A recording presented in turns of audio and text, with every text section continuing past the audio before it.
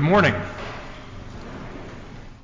On Friday, I sent you all an email, as I commonly do, and in that message I invited people to share with me children's stories or poems or songs that have been formative in your life. And one of you shared with me a poem that I remember from my own childhood. It's by A.A. Milne, and a part of it reads this way.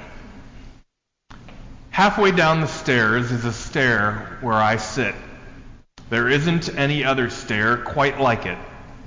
I'm not at the bottom, I'm not at the top, so this is the stair where I always stop. And I loved it that the person sent that poem because it carried with it a meaning that was explained to me in the message, and the meaning was completely different than my own interpretation. This person shared with me that that poem means for them something about leadership, that in their life they have found themselves not to be always at the very front of things or at the back, but serving somewhere in the middle and doing their part. And that it also makes them comfortable being a middle-of-the-road person who tries to honor opinions on both sides of many issues. I love that interpretation, and it's completely different than my own. I've always understood that poem to be about mindfulness and being in the moment of things. I see children as a great reminder that most of us adults are always trying to get up to the top of the stairs or down to the bottom. We're always trying to get to church on time or to work on time and saying things like, get off that stair and get your shoes on now. But children remind us that there is value, and all of our spiritual traditions remind us that there is value in embracing the moment that you have been given, the stair upon which you are seated now. And so as we enter into our time of reflection on Scripture this morning, I wanted to share that with you as a reminder that I think of our time of worship as a stair upon which we have the opportunity to be seated each week, and at the beginning of the week to ask what God may tell us. And like the message I received from one of you, I love it when the message that was received is different than what we may have expected and causes us to think. And rather than ever telling you what to think, I hope that the sermons that you hear here and the worship experience that you receive on this stair is one that causes you to think in ways that you might not have expected, just as I was invited this week to think in a different way. Let us pray. God, we are thankful for your guidance of us in our lives and for surprising us with your truth. And in this hour, may the words of my mouth and the meditations of all of our hearts, may they be acceptable in your sight. For you, O Lord, are our rock and our Redeemer. Amen. So the children's story I intended to tell you about this morning is a different one. It's called The Greedy Python. And it's about a giant snake with a monstrous appetite that gobbled up all of the animals from mouse to elephant and then coughed them up again because it felt too sick. And the story ends with these rhymes. But he hadn't learned a single thing. His greed was quite astonishing. He saw his own tail long and curved and thought that lunch was being served. He closed his jaws on his own rear, then swallowed hard and disappeared. Theologians and ministers are cursed by not being able to read anything, even a children's story, without thinking about what it suggests about God. And a theologian named Miroslav Volf wrote about this story once in an article. He heard his wife reading The Greedy Python to their little boy. The story doesn't sound so bad, does it? the snake doesn't learn his lesson and so gets what he deserves. It seems like a harmless enough lesson about greed and more generally about evil and its consequences. The problem, wrote Miroslav Volf, is in the story's implied message that given enough time, evil implodes on itself and self-destructs. And that idea is contrary to the witness of the Bible, and it is practically incorrect. Left on its own, evil tends to build on itself. Evil continues until some good force stands up in opposition to it. Bullies keep bullying until someone hits them back. Repressive governments and leaders continue to be repressive until they are opposed. Individuals and corporations, when they act in greed, will bend or break the rules until they are caught and punished. Slumlords and drug dealers oppress communities until someone stands up to them. It's nice to think that evil will swallow its own tail like a greedy python. We like this idea because it lets everyone else off the hook. But the fact is that life rarely works out that way. Evil must be opposed. The Bible has been bearing witness to this idea for a long time. Take your pick of well-known Bible stories: Moses and the Pharaoh in Egypt, David and Goliath. The Bible is full of stories of the need for evil to be opposed by someone who stands for the good.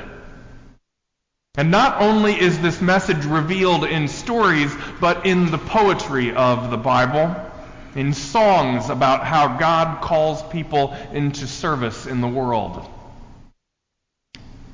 In ancient Israel, people wrote poems and songs intended to glorify and inspire the struggle against evil. Many of them appear in the books of poetry in the Bible, especially in the book of the prophet Isaiah, where we heard one of them this morning.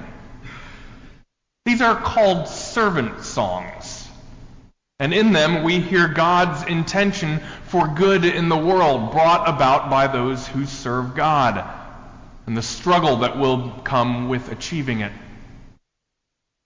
Listen again to the words of this servant song we read this morning. The servant who God has called sings, "The Lord called me before I was born, while I was in my mother's womb. He named me.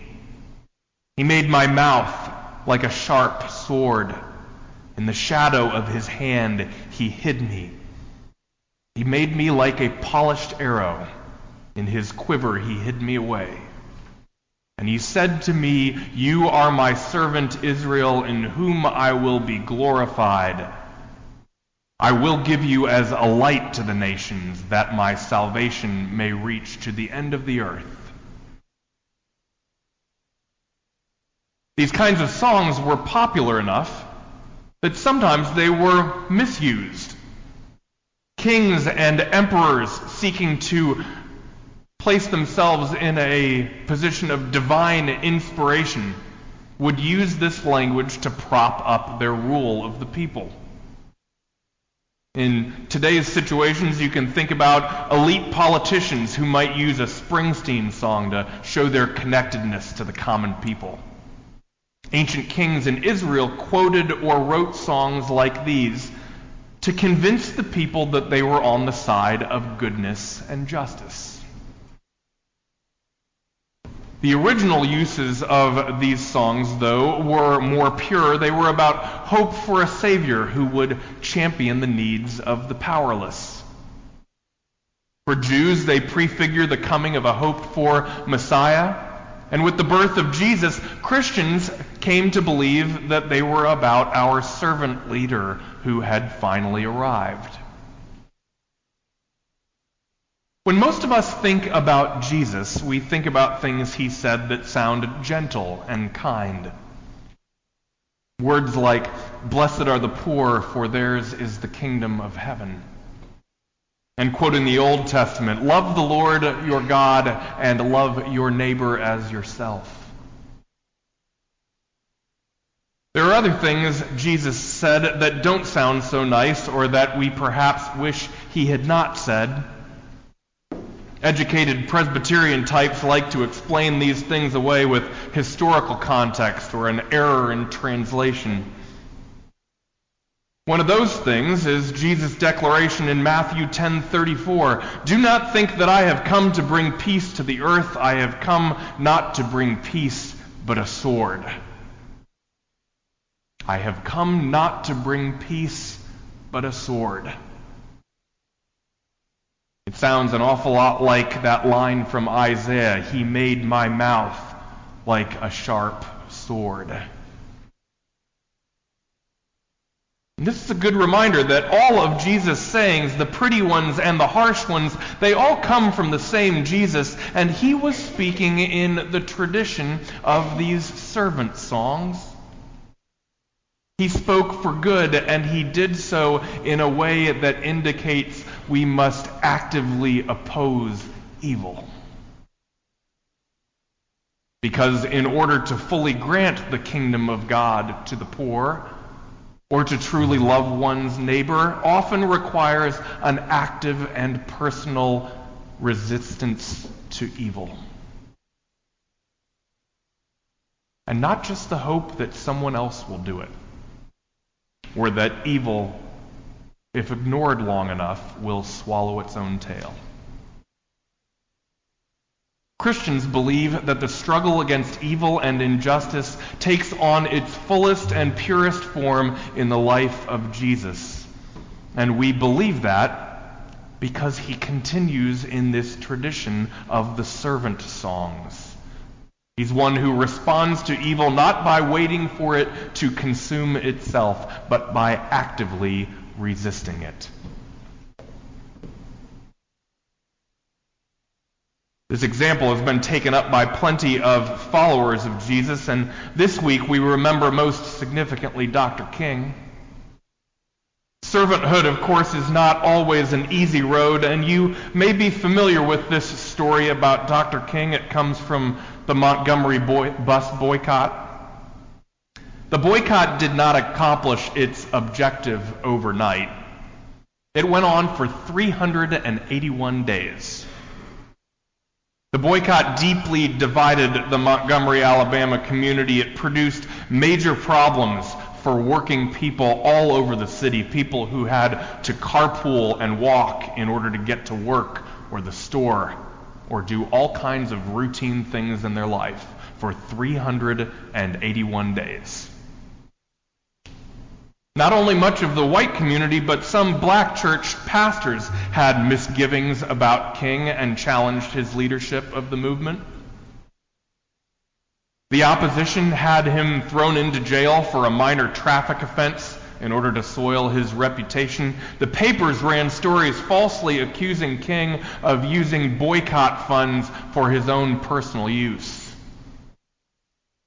And for King, the story of this opposition culminated on a Friday night, January 27th, 1956, when the phone rang and on another end the voice said, "Leave Montgomery immediately if you have no wish to die."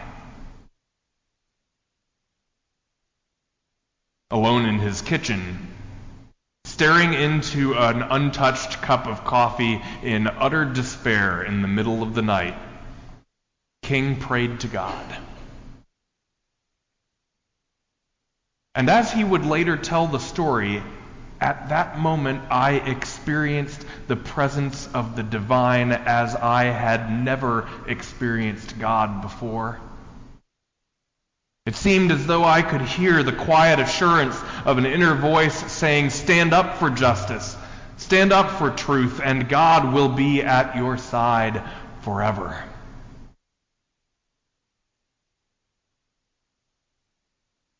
Three days later, Dr. King's home was bombed. Everyone survived the bombing, and the bus boycott continued and eventually was the first great success of the civil rights movement.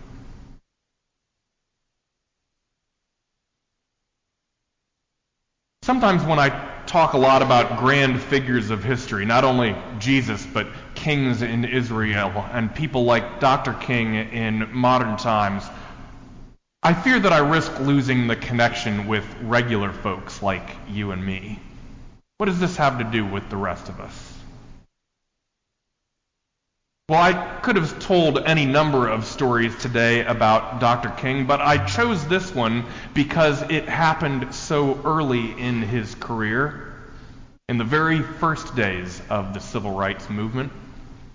This was long before the March on Washington, and King was a relatively unknown Christian like you or me. One who understood that God calls people to serve and to make a difference in the lives of people who suffer. And any one of us might receive that call.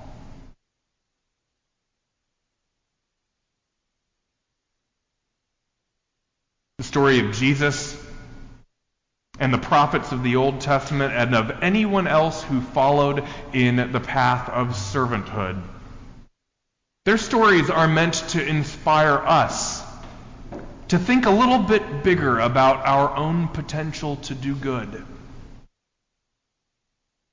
Most of us are pretty good at struggling with our own potential, with our calling as it applies to ourselves, our career ambition or our earning power, how much influence we have in the world around us, or what people might say about us when we are gone.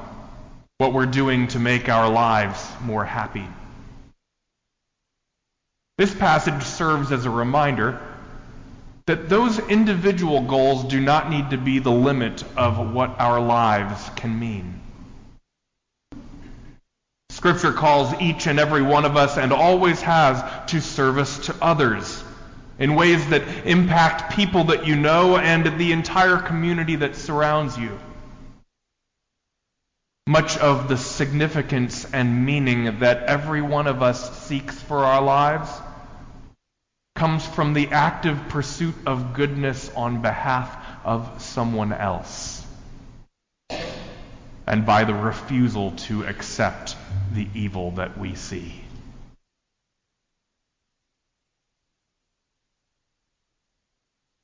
The beauty of Dr. King's lessons to us is that responding to evil with action does not need to be violent, and it does not need to be vengeful. On the day his home was bombed, an angry crowd of King's supporters gathered outside his home, and King mounted the front porch and said to them, "We must meet hate with love. Remember, if I am stopped, this movement will not stop, because God is with this movement.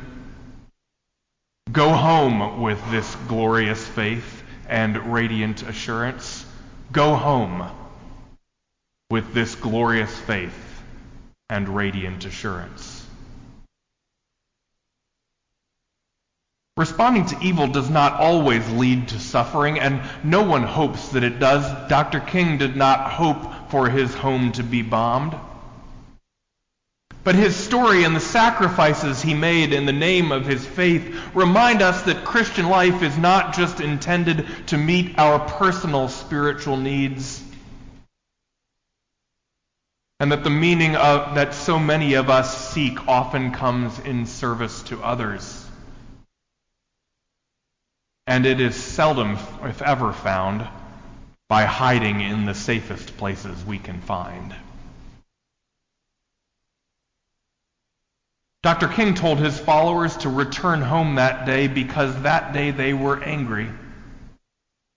But he told them to go home with glorious faith and radiant assurance. That is faith, to reach out beyond ourselves, an assurance that our struggles will have meaning. And it comes from the hope that God has created each one of us to be a servant who has a song to sing.